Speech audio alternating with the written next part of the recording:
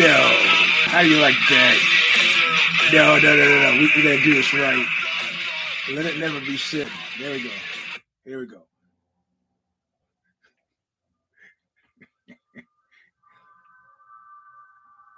You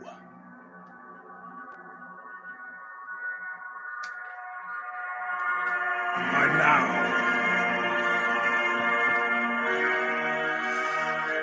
about to witness. Let's see the medals. The awesome, a crushing might of the Eugene S. Robinson show. The kid is sleeping.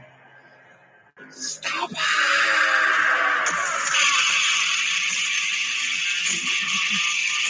Welcome, my friends. To show that you never saw the kind of end. The Eugene S. Robinson show, Stomper. Yeah, I'll explain all of this in moments. But first, this is version 228 of the Eugene S. Robinson show, Stomper. I'm your host, Eugene S. Robinson. We got a jam-packed agenda.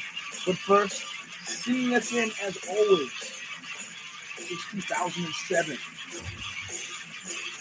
Bob Riley from Stigmata. The record is called The Calling of the Just. The song is called Intro, All of Nothing. And it's still available from Revelation Records in Huntington Beach, California, where they shoot you to death in a nightclub, they hit your car with a hammer, and they run your mayor pro tem out of town. But we'll let Bob sing it right before we start in on the Fun Time Weirdness, in which all of this will be explained in short order. Now we're having a heat wave. I'm wearing hats. You know, this is a song that actually got me to sign them.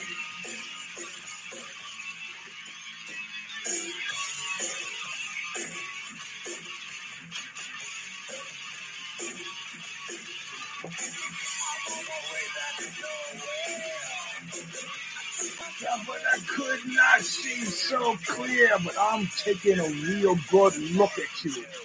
I'm taking a real good look at your face. So being paid back and for always nothing. Well, welcome, my friends, to a show that seemingly never ends. And yeah, it's been a weird ass week. And we're going to touch on some aspect of all of that in short order. Commercials at the top of the hour, being specifically Pinko95014 at yahoo.com. If you want to PayPal, yeah. Well, at least it's not the Labor Day where I got appendicitis. That was a miserable Labor Day a long time ago. Show Stomper. Let's see. Patreon.com/The Stomper. Not Stomperville. I think it's The Stomper. Or if you want to go Venmo or PayPal, it's Eugene-Robinson-28 or Planet Oxbow. Capital P, Planet Oxbow, OXBOW. Or if you want to do it the old-fashioned way, P.O. Box 19271, Stanford, California, 94309. CFY is the address for that post box I've had since 1979. We're going to let it go in the next couple of years. So I'm actually trying to decommission the amount of mail that comes there. But you know, some of you have sent mail there. Well, actually, only one of you's. And that is a way that you could pay if you should so choose to pay for the show. So let's just start at the start, and it'll all tie in together. The beard it's like people always ask me about the tape on the ears. That's got a really minor explanation. Ever since I got my ear bashed in, and my ear torn off by a broken bottle in Bay Ridge in 1980, and an inexpert doctor at the good hospital, not even the ghetto hospital. We went there, the ghetto hospital first, got no help, went to the good hospital, and they sewed my ear back together wrong. I mean, he wasn't a surgeon. He was doing some sort of wild-ass field dressing. I showed up to Stanford with my ear like this, like out like a wing. And since then, I have a hard time fitting anything in this ear, like earbuds, earplugs for shows. So I start putting tape over it. And incidentally, this is the first ear that started the cauliflower. So I don't know what to tell you about that. But usually what happens is my fixes, my medicines, my prescriptives are always worse than the disease. Evidenced by the GI issue, which is being caused by eating Impossible Burger, which I started to do because what? I didn't want to eat red meat because I thought it was going to kill me, so I got to come up with solutions. So the beard is, my face was getting worse and worse. And people said, razor burn? Well, razor burn was only part of it, right? My face is like always hurting, like hurting. Your face is not supposed to fucking hurt. So, okay, I buy a different type of razor. I buy a straight razor. I buy one of those 4-plex razors, a 6-plex razor with 6 blades. And none of this shit's working. So I was like, you know what? Unless I'm on stage, which this is some version of, who gives a shit? Who gives a shit? People like making fun of me. Oh, your hair's coming back in. It's like, do you think I care? Do I look like the kind of cat that I'm a vain guy? But generally, if the punum stays okay, the rest of it I don't give a fuck about, right? So, so that's what we got going here. But those of you who, and I'm not going to spend a lot of time on this, apropos of the subject at hand, I always knew at some point or another, a friend or a known associate would do something that would put you into that Jesus Christ the next morning bit mode. By which I mean, when he's talking to Peter, and I'm pretty sure it's Peter or Paul, and I'm not so strong in the Bible these days. And he says, listen, you're going to deny me 3 times before the cock crows. And it's Peter or Paul. One of maybe people who have access to Google right now can look it up. Says, oh, no, Jesus, it's not going to be. And so they haul him off, right? Judas does this thing. They haul Jesus off. And they say, hey, weren't you one of those guys that was hanging out with Peter or Paul or whoever the fuck it was? Says, oh, me? No, I heard about him like you. It wasn't me who was. I think that was a wise move myself. He felt guilty about it. Not as guilty as Judas, but he felt pretty guilty about it. Because what was said came true 3 times. And I said, it's going to happen that eventually you're going to have, Eugene, given how you live your life and the avenues in which you find yourself, that you're going to have somebody that you have to turn your back on, or alternatively, somebody that crosses a line, or alternatively, somebody that does something beyond the pale. Now, I've talked about this before in connection to Elvis Costello. It wasn't a conscious. I was a huge Elvis Costello fan before he broke out with Ray Charles as a blind, stupid nigger. I have to tell you, honestly, it wasn't a conscious decision to go cold on Elvis Costello. It just happened. I'm sure you've been, you're thinking of Barabbas, Mr. Is. We've talked about that in the other show, the Barabbas effect. I love that. But that's not what this is about. So, now, so you knocked me off course. See, I was cruising down. No, it was about people repudiating that. And so it's not so much repudiation, as it is. I just grew cold on him, on Elvis Costello. It wasn't like I'm sure you've dumped people or been dumped by people, and they have no strident explanation as to why it happened.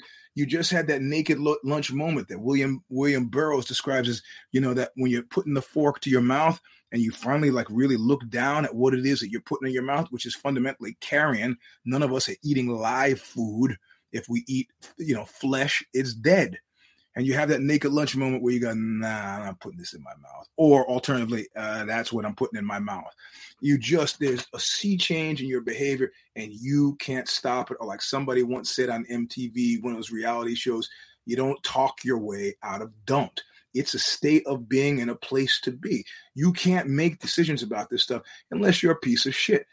To witness the guy who I talked about last week. We had a lot of guests on the comments last week, post facto, because you put Proud Boys in the title and the princesses show up.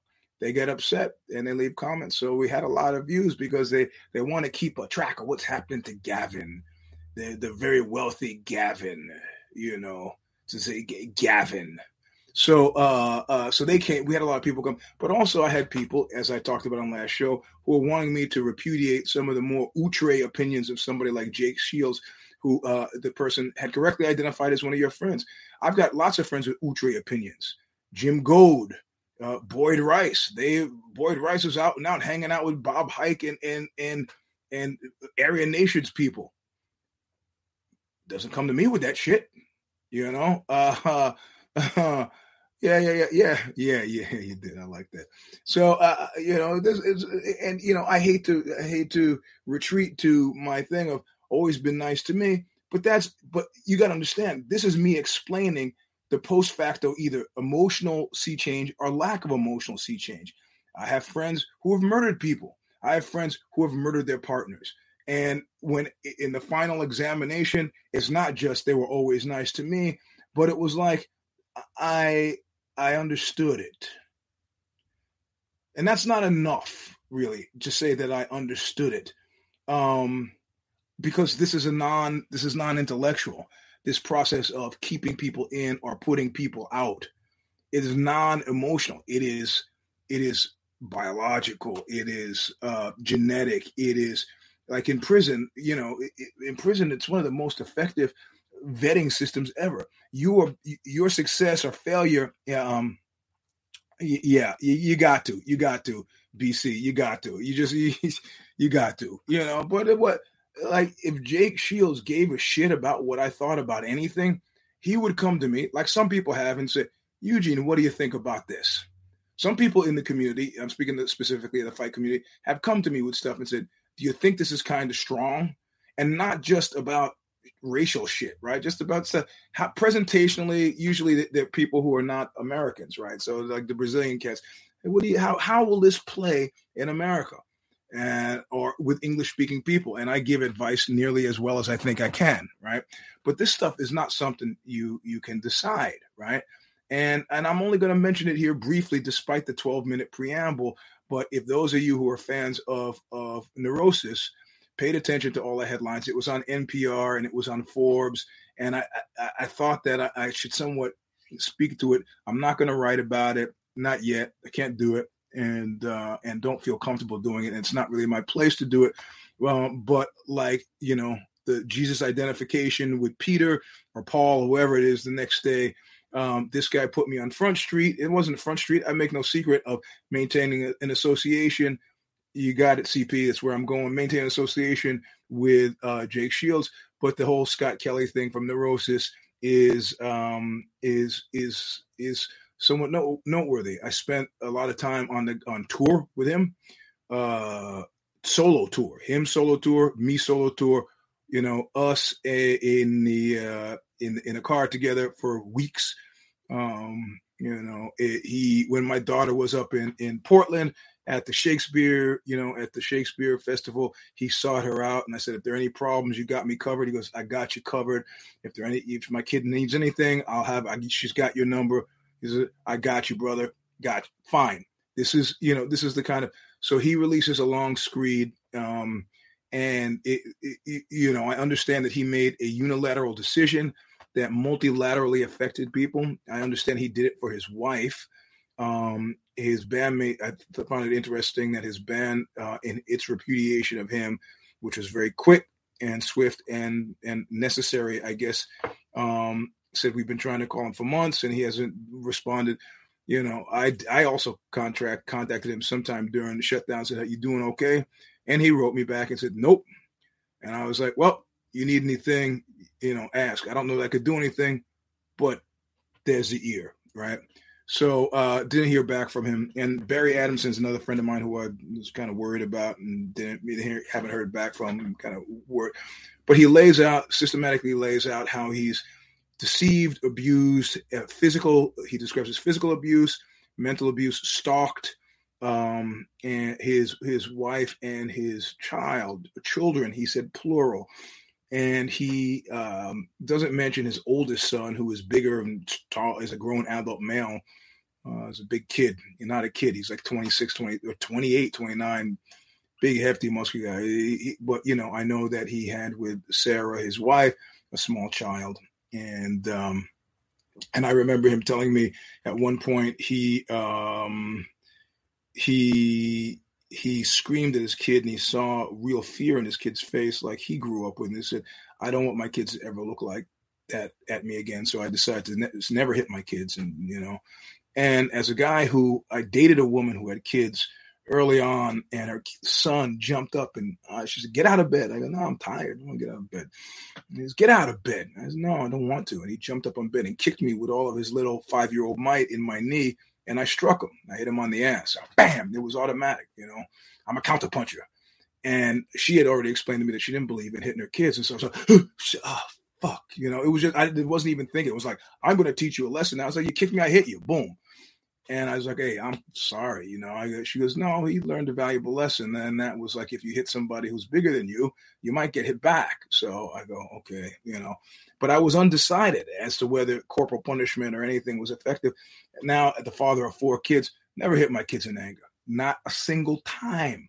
Not a single time. I've got 4 daughters. Now, if we're training jiu-jitsu together or stand-up doing MMA, of course I hit my kids. I'm trying to keep them from murdering me. But that's sport. That's not the thing.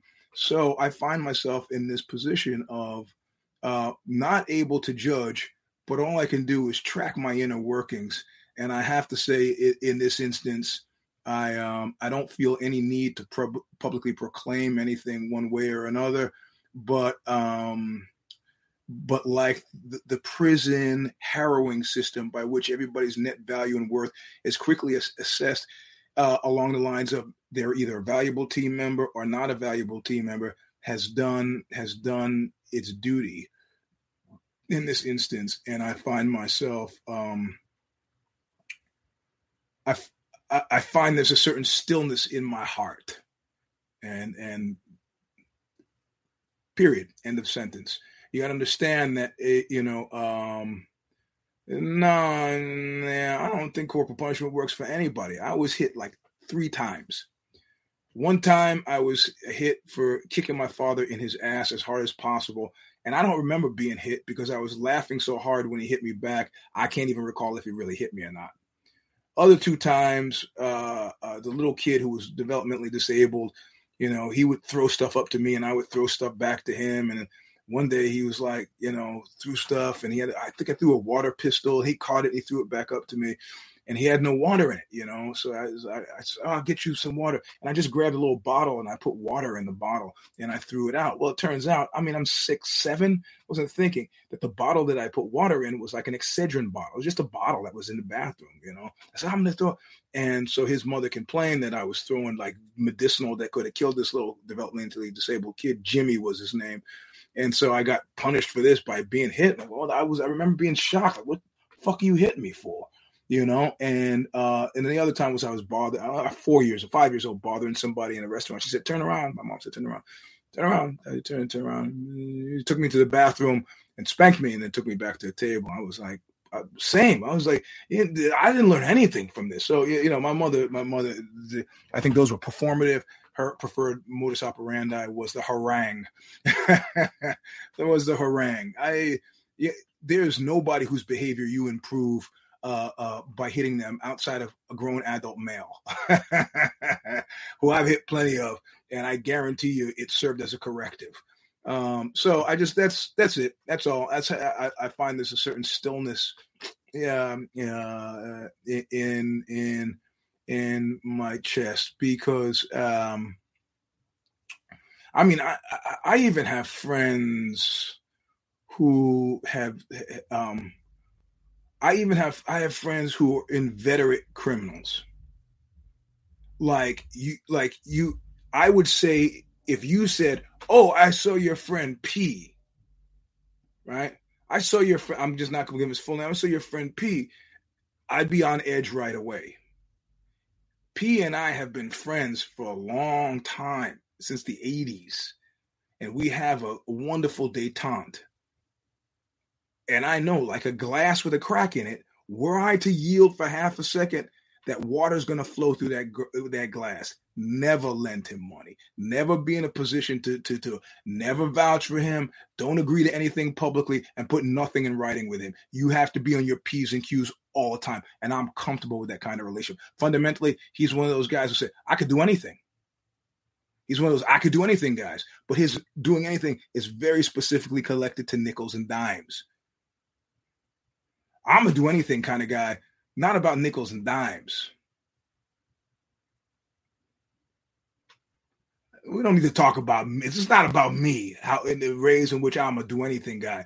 But you know what like it'll be out in the memoir. There's certain things you could trust me with and certain things, admittedly, that you shouldn't trust me with.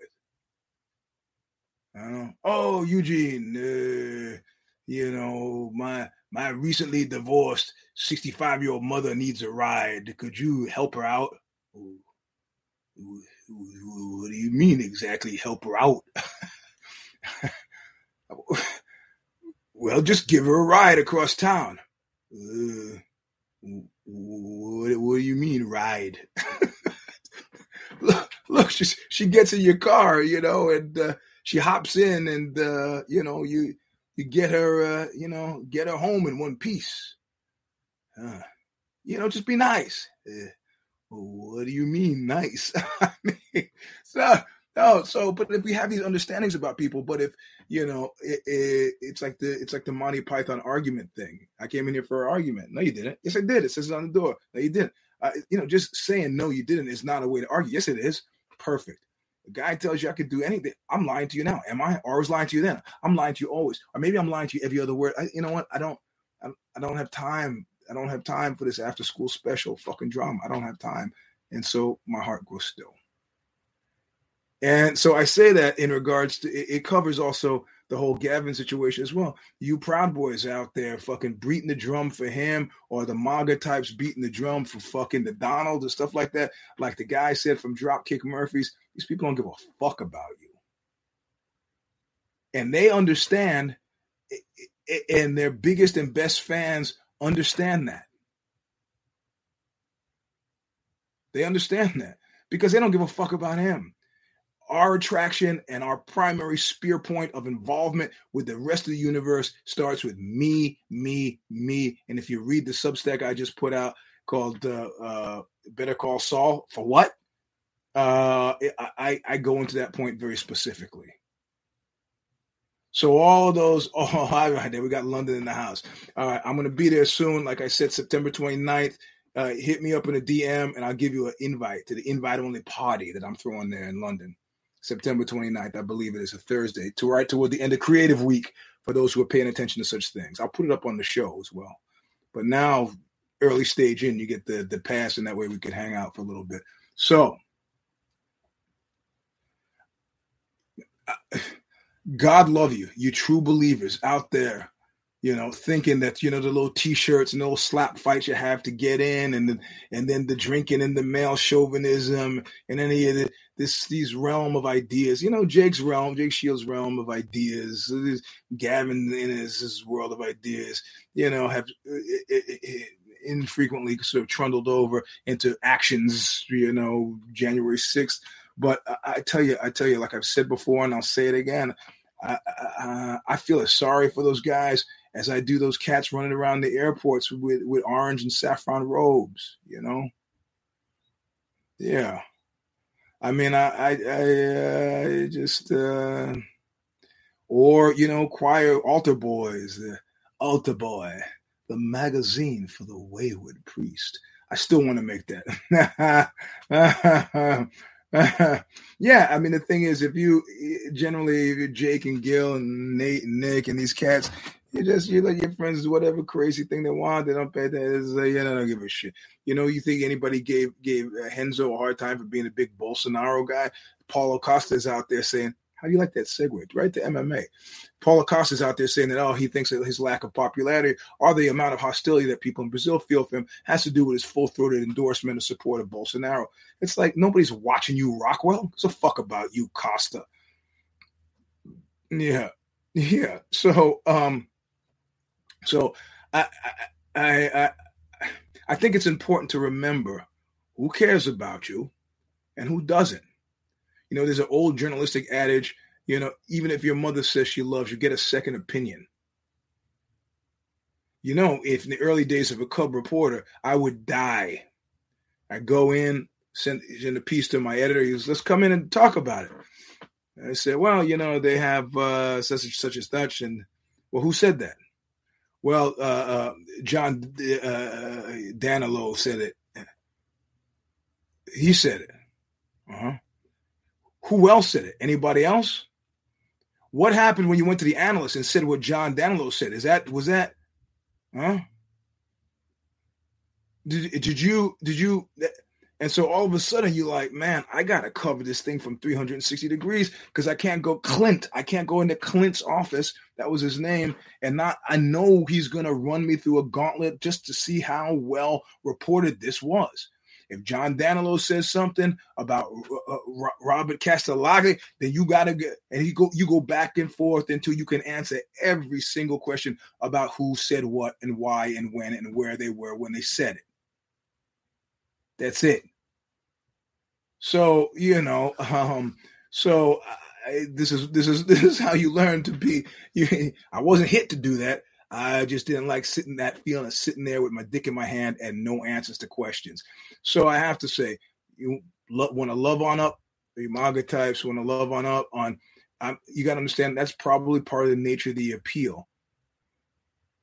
But I did, all of this in the background to what's happening right now. There's a lot of TV, film stuff still happening for me in regards both to the Ozzy story and other things.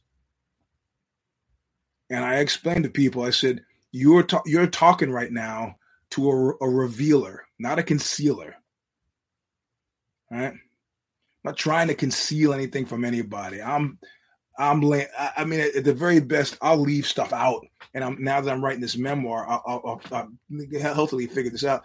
Like I didn't want to do it because I don't want to lie, but I don't have to put stuff in there.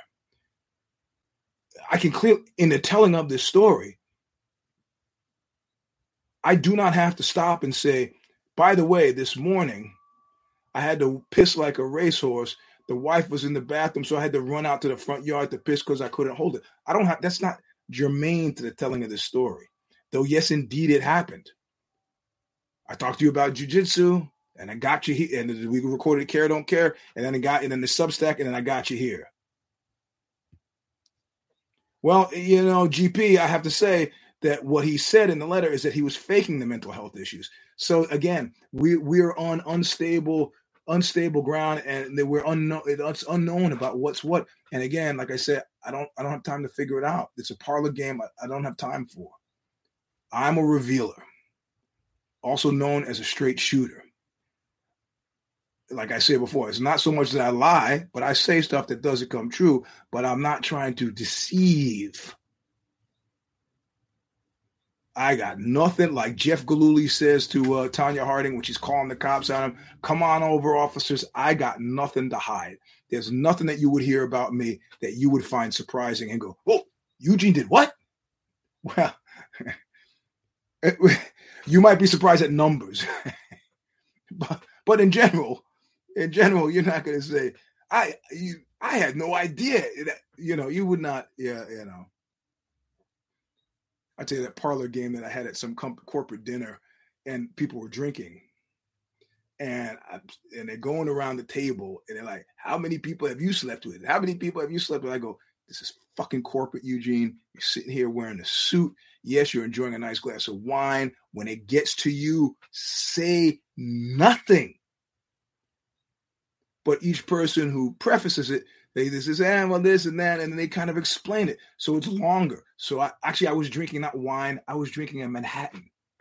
You ever had a Manhattan? Yeah, well, 25 minutes later into the drinking of the Manhattan, when they get around to me, I'm like, that's it. Like the blues song said, don't start me talking. I'll tell you everything I know. And the response around the table collectively was like, the fuck? Why? Listen, let me give you some perspective. As a former sex advice columnist, I can tell you the average American male has had 7 sexual partners his entire life. So to some people, more than 7 is going to be shocking unless you're Gene Simmons. So let's just leave that there. I don't know. I don't know. And I try to think this through, and let's just tie it off. I don't know what happens now. Like, I often knew that somebody would cross a line, like Lawrence Ferlinghetti talked about obscene boundaries, that they would cross a line. And I knew that I don't make these decisions.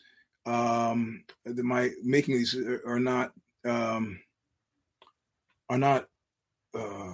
organic. No, it's not. They're organic. They're not constructs. They're just based on feelings for me.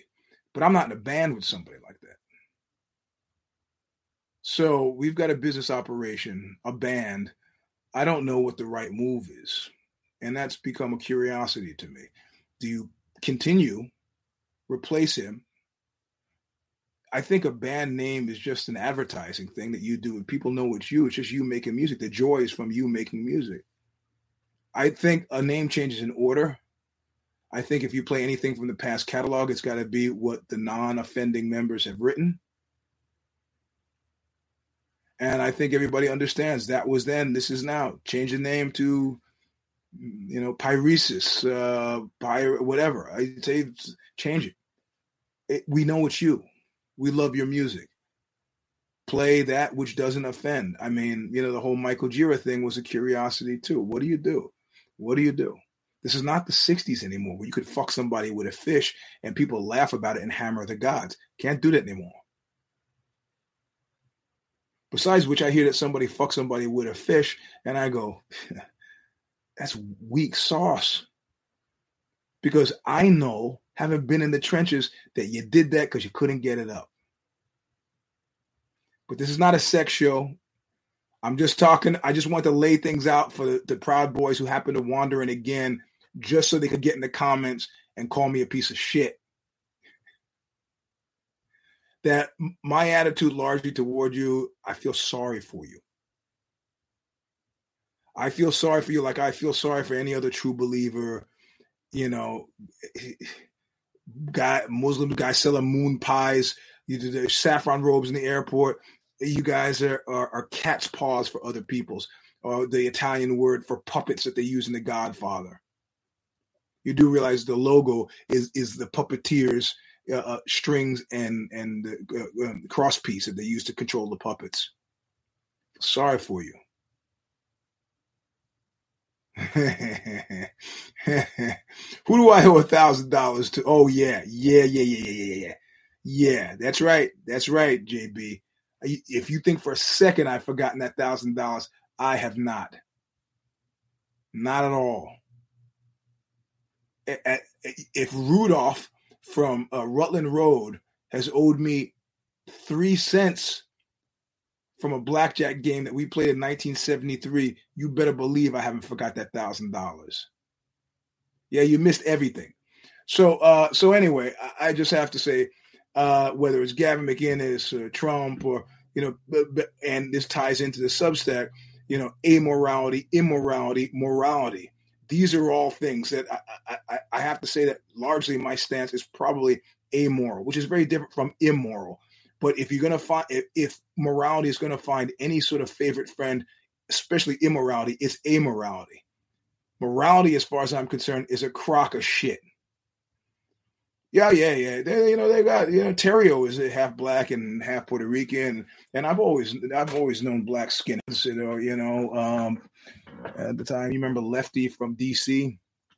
She was not yet. I'm just about to segue into UFC Paris, which was funny because you remember, Evil Business allowed me to skate right into it. You remember I went and trained in Marseille. And went to see some MMA matches in Marseille back when I wrote my play, maybe 2009 or 10. And if you remember from older shows that I did from back then, that in Marseille, that the French MMA rules were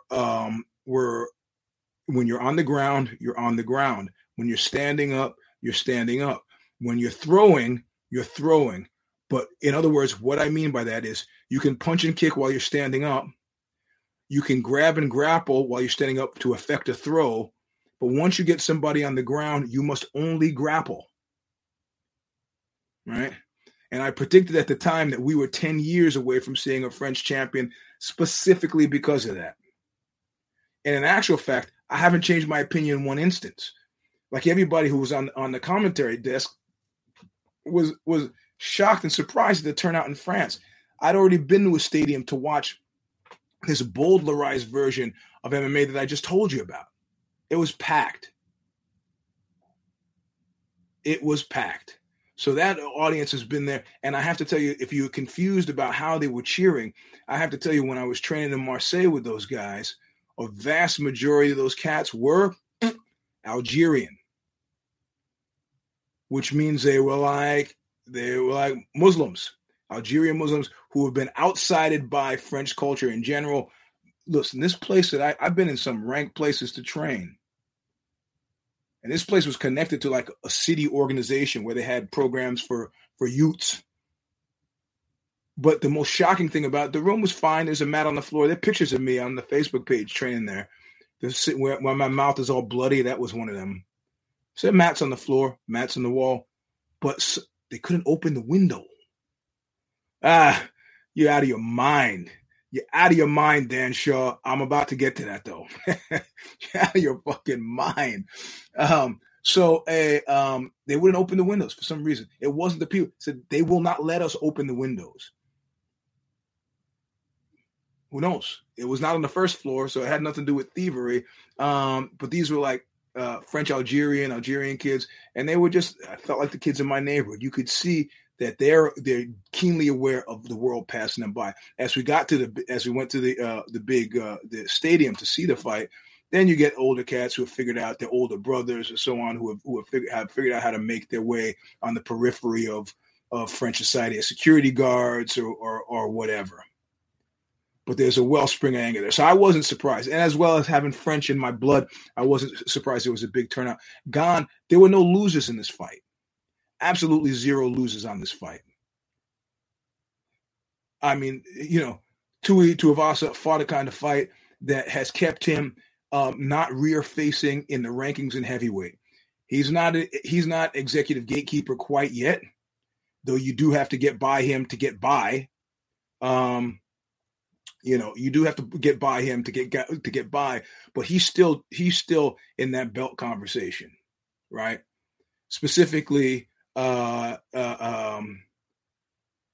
see, whoever loses, Gon gets the first pick of the bunch. So Gon gets Jones or Ngannou, because I think they're going to pull their trigger on making that happen. But Tui would then fight the loser of that, and then rotate it. So you have a pretty choice situation up at the top five. And don't forget about Stipe. I haven't forgotten about it. I'm sure you haven't either. So now Dan Shaw's comment about it's the 800-pound gorilla in the room. And when we were talking on Care Don't Care today, they said, how do we keep this guy relevant and not on ice through the conclusion of whatever happens with Ngannou, Jones, and Stipe? So, well, you have him fight. Who do you have him fight? I say you have him fight, and I got shit on for this by Steph. I say you have him fight the Russian guy who just knocked out Derek Lewis. She goes, how does that even make sense? He's like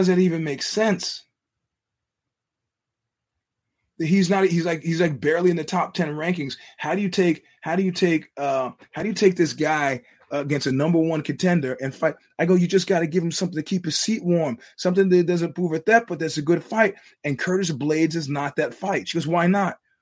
Because Curtis Blades is going to open the door into what we all know and that we're choosing to not pay attention to.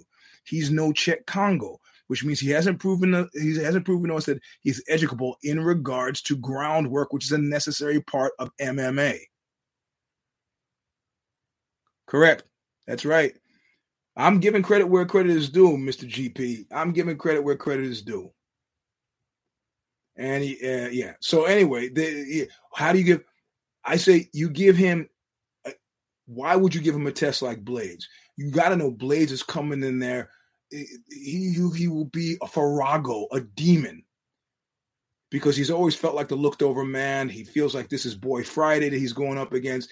This is the number one guy. He's mystified that a guy who's not done a single bit of grappling in any of it got taken out by grappling with Ngannou, who was doing it on a bum leg, that this is a guy that would be the number one guy. You know Curtis Blades is coming in for blood. Exactly. That's what I'm saying. She's like, well, you're wrong. And I was like, well, that, between you and me, I suspect that the fight promoters are looking like, keep this guy exciting, put him against another striker like this Russian guy who just beat Derek Lewis, and you got yourself somebody who can comfortably sit on ice until a John Jones and Ngannou thing washes itself out, works itself out. Putting him against Curtis Blades, that's a tall order. But, you put him against Curtis Blades, you find out how educable he is, how much he's been paying attention to jiu-jitsu. And first thing, I suspect the guy is super athletic based on some of the stuff I've seen. It's just him with the basketball. I played basketball for years on teams. I suck. And I can't think of any greater coming out party. The French audiences were insane. And I think when he got hit the mat, woke up, and kept fighting. And he's like, no, he wasn't going to let the fact that his school teacher was there, that his mother was there, that his girlfriend was there, that he had to get tickets for people. He wasn't going to let that hometown thing, because he was fighting nationally. He wasn't fighting regionally. He wasn't thinking about, I got to get the people from the old neighborhood. He was thinking about the country. Like when Leon Edwards go back, they go, he was given a hero's welcome. And you look at the video, and it's like 15 people in the fucking airport. I'm not saying that's bad. I'd be happy to have 15 people show up for me anytime I'm in an airport. Compare and contrast it to Yuri Prochaska Blachowicz going home and the streets filled. You don't have any idea that the cultural hegemony of American Western. I was in Poland for the first time, playing an acoustic duo set. And I said, in my limited Polish, said some stuff to the audience. And the whole front row of guys burst into tears. It meant they could have been tears of laughter because my pronunciation was so bad. But later they came up to me and buying me drinks and said that they did so because we just love that you a language that it was super significant to them. So Don was fighting nationally. Je suis mal. Not going back to the fucking factory, not getting cycled out of the mix, still in the mix, but the big, you say gone over Jones. I say go look at Jones and who's that cat whose name I can't even remember. He was a JC Greco guy. That is not for nothing. What's that guy's name? The one who fought Forrest Griffin, Stephen Bonner, right? It's not for nothing. Not with an 85-inch reach. You got to do a lot of things right to beat Johnny Boney Joni.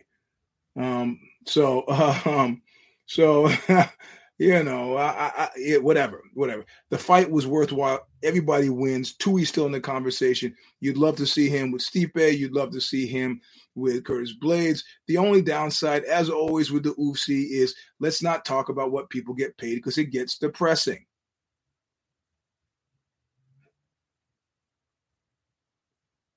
Now, the knock against Gane, and this is why he comes out of his fight doing more than winning.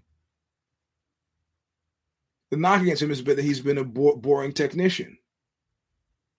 And I've made that claim, and I have to say justifiably so, I believe. But also the reality of it is that, he's not the only one in there. There are other people in that cage with him, other persons specifically. So it's on both of them. Like Chris Curtis recently was up frustrated and flipping off the guy that he lost to. I mean, fundamentally, him flipping off the guy was saying, "You're making us both look bad."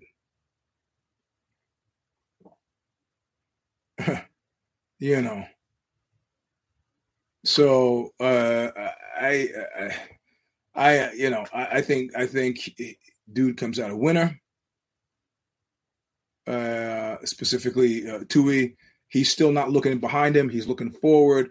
Gon has patched over parts that people, he's not boring, has some depth, can take a punch. All these things that keep him solvent. So heavyweight is looking like a serious division, but there's still that lacuna. There's still the top, not a really healthy middle, and still those cats floating around 10, 11, 12, 13. I don't say it's a healthier division when the twain gets closer, but I do say that you probably need at least 5 to keep the fantasy MMA mix. So I'm about to get shot in the foot here. Sorry, to keep the mix healthy. Yeah, I'm not, the flatness. If you think, I think he made his decision for psychic reasons as well as anything else, right? I think he was bored. He was bored, and you could see it, and it's completely understandable. I'm not guessing about this. If you never have to dig down more than 15% or 50%, sorry, why do you give a shit? Compare and contrast is, no, I know, it just, somebody who's locked in and engaged is not getting popped for all this stupid shit. You're bored.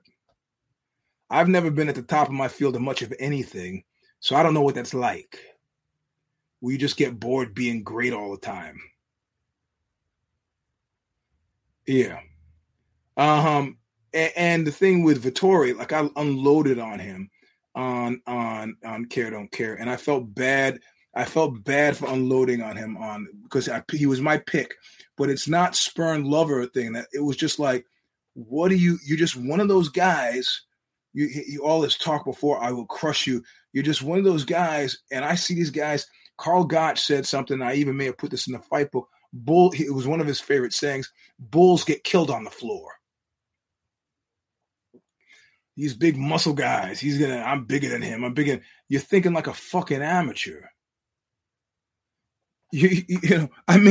Half of these guys, keep in mind, most guys over 180 pounds walk in the street, in bars, pull up on you. They feel like they're big guys. They feel tough. You get a guy who's 220, he feels like, yeah. I got a guy I do jiu-jitsu with who's like 255, 260. He's like, well, I'm never using full strength. Okay. And every now and then I got to turn the Hulk on him, and it's nice to see him panic. Like, hey. So Vettori is like talking, and he's Izzy, and I gotta be, and he is really healthily in that number 1, number 2, in that rarefied trinity of guys that you could healthily be making that belt sign, and you don't feel like, what the fuck are you talking about? And he goes out there and stinks up the fucking joint. So you're scared to take him down because you're taken by all this black belt and jiu-jitsu shit, so you're going to persist after that first round, which arguably could say that you won. You're going to persist in rounds 2 and 3 with this shit that's not working, and you got jobbed in the worst way possible. If I were you halfway through that third round, I was like, you know what? Fuck it. I would rather get knocked out than to just get pointed out of fucking significance. You know what that's like? That's like when you're old and you're tottering around someplace you shouldn't be, and the nurse comes and grabs you and turns you back around to the thing. Because that's what they did at this point in time. They grabbed Vettori's shoulders and they turned him around and faced him to the back of the line. You don't have to go to the back of the line, but anybody you fight at this point is going to be from there. So welcome to executive gatekeeper level, sir. And of course, both of these cats are in hell because now Steph is like talking about, oh, we got to get a trilogy. Who wouldn't want to see that trilogy? A trilogy for what?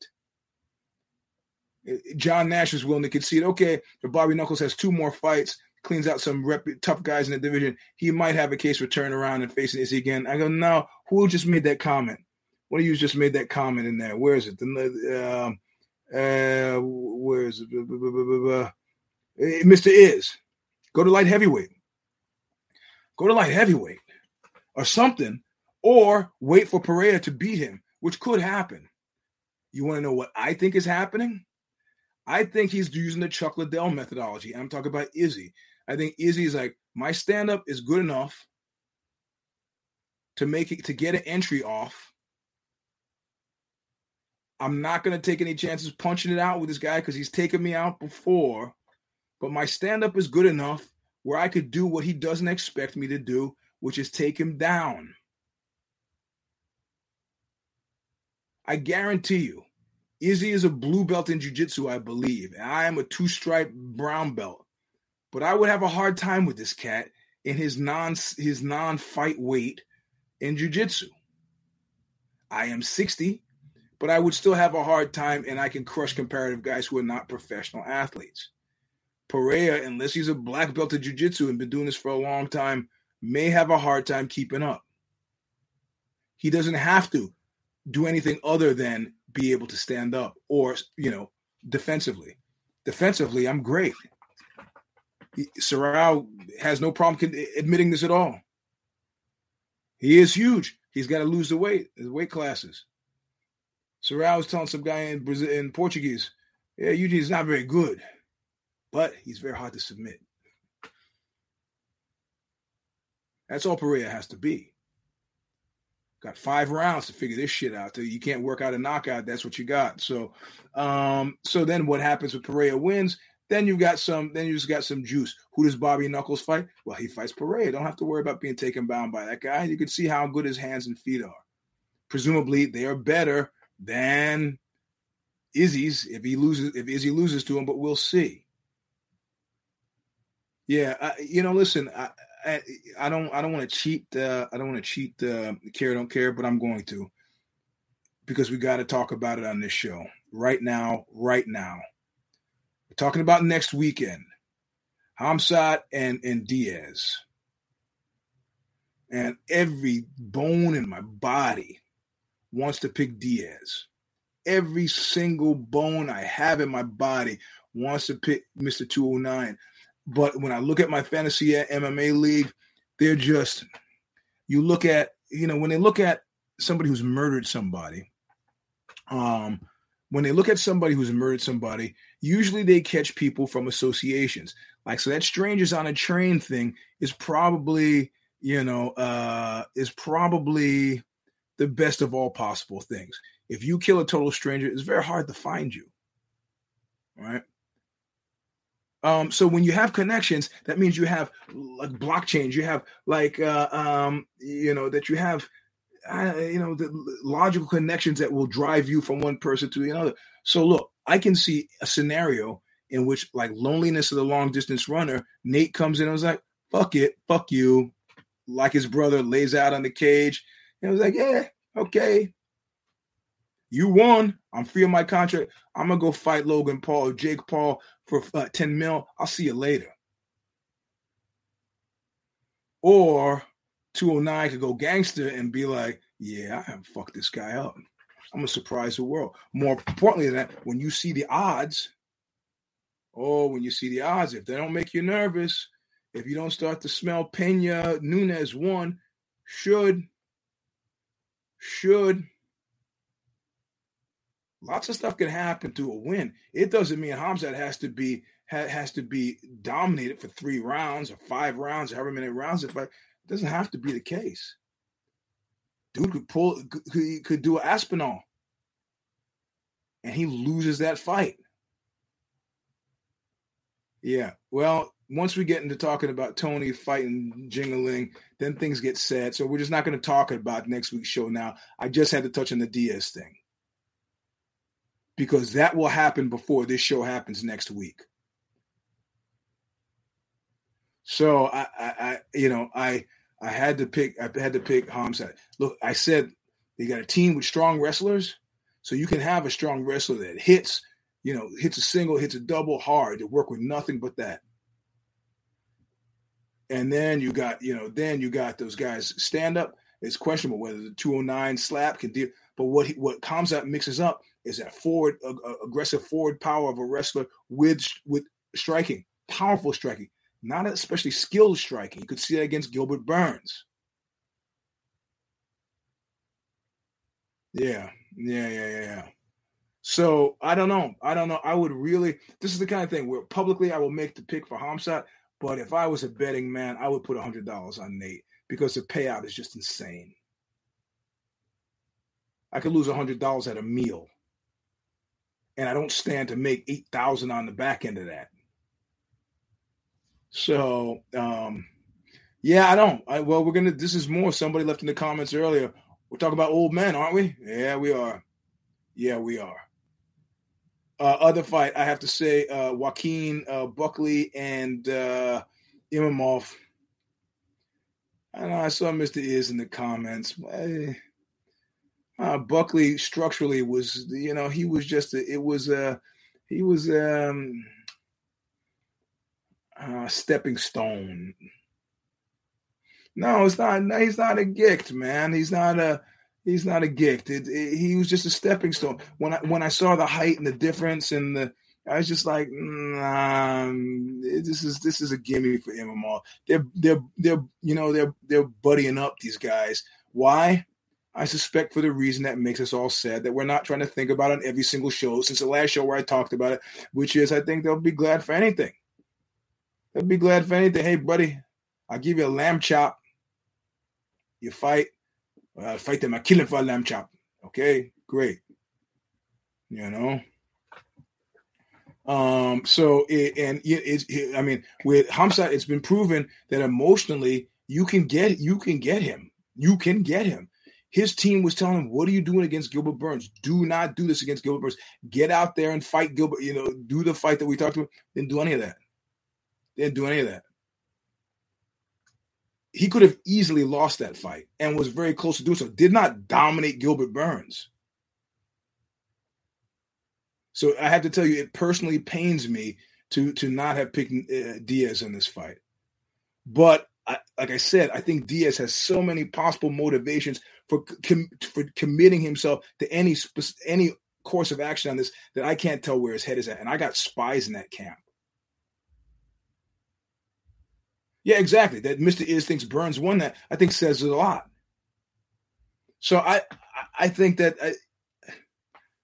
I'm tugging on people's coats and they're telling me different things about what Diaz is doing. I don't know. I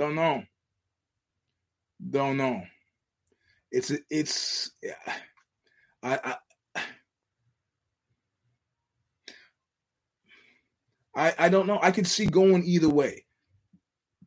Crapping in the cake, but it should be, if it's not, it should be 5 rounds.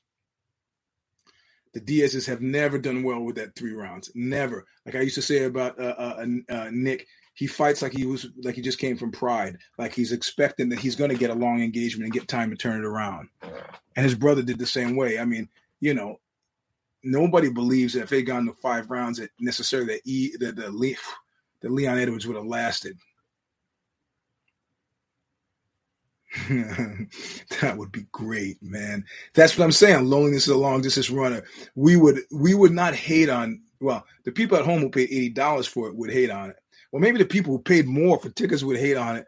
But if Diaz goes, taps the first second, stands up, gives everybody the finger, walks over onto the what do you call it? The commentary desk. Gives those guys all fingers, talks to Dana and gives him a finger, and then strides out with a big joint in his mouth. I got your 209 fans would be beside themselves with glee. Because he would simultaneously have made himself look great, Khamzat look shitty, and I'm taking my cards and going home, leave you to your game. Have this guy do a personal appearance where people give a shit. So I don't know what. And the rest of this card, fight night, I didn't start watching until there were a couple. Roman I watched, and it was a soft card, but it was a free card. It's starting as early as it did at 9:00. Didn't do it any favors because I had to train on Saturday. Me getting ready for training starts at 11, ends at 2:30. So We're here at 228 of the Eugene S. Robinson Show, Stomper. Maybe we've shaken all the Proud Boys, but I put Proud Boys in the title, so maybe they've come back. Listen, I wouldn't feel sorry for you guys if I didn't care about you guys. And the only reason I care about you is because I feel sorry for those guys on Omaha Beach. What? What the fuck is Eugene talking about? Patton. He saw a bunch of nervous soldiers. He goes, what are you guys fucking nervous for? So, well, we're going up to Omaha Beach. He's like, really? Yeah, we're going to Omaha Beach, man. He's like, listen. Only 1.9% of you are going to die. I mean, what are those odds? If I told you you have a 1.9% chance of fucking getting struck by lightning if you leave the house, you still leave the house. And as it turns out, they just did an interview or recently resurrected interview with a Nazi soldier who was the one machine gunner, had no idea it was like one machine gunner, was having to wait for the guns to cool down. So you could one pillbox machine gunner who killed like the vast majority of those guys. The guy's like lived out his life in Hamburg as an accountant or some shit like that. I don't know, some pretty middle of the road job. And he said, yeah, when I see all these celebrations and these movies like Private Ryan, I was like, yeah, that was me. I kind of feel bad about that. And in the end, what was the kill rate? Patton was exactly right. It was like maybe a percentage point above. Instead of 1.9%, 2.0 died. The fuck? Why no? So if things work badly for the MAGA Proud Boys type, how many of you are actually going to do jail time? What does it matter that Trump is going to go to another golden toilet and Gavin's going to buy another house in Larchmont? What does it matter? I want to be a puppet. It's not intellectual for me. It's emotional. Don't like the feeling. People living all over me. So that's a show. 228 of the Eugene S. Robinson Show, Stomper. Tomorrow at noon, we got Care Don't Care preview going. The Substack is already out. You should look at, what's it called? Better Call Saul. I go, for what? That's the title. Or maybe Better Call Saul 4. I have a piece with upcoming stand-up comedian for Wong Duty to Live 5 this week, but he's being slow getting the question and answers back to me, so I don't know that we're going to necessarily have that ready for the Wong Duty thing. But if you follow me on the Twitter machine, it goes up there and you'll see it as usual. Also, Mr. Sleep and the number 3 on Instagram. I try to note this stuff there too. Last week was Cintra Wilson. The week before was Vernon Reed. And the week before that was Mike Patton. So that's a pretty good run you've had for the past 4 weeks. You can read it there at wongduty.com. Type my name in at wongduty.com. They all come up. Anyway, thanks for listening. Try not to die between now and next week and the kids awake so I can healthily say, look what you made me do!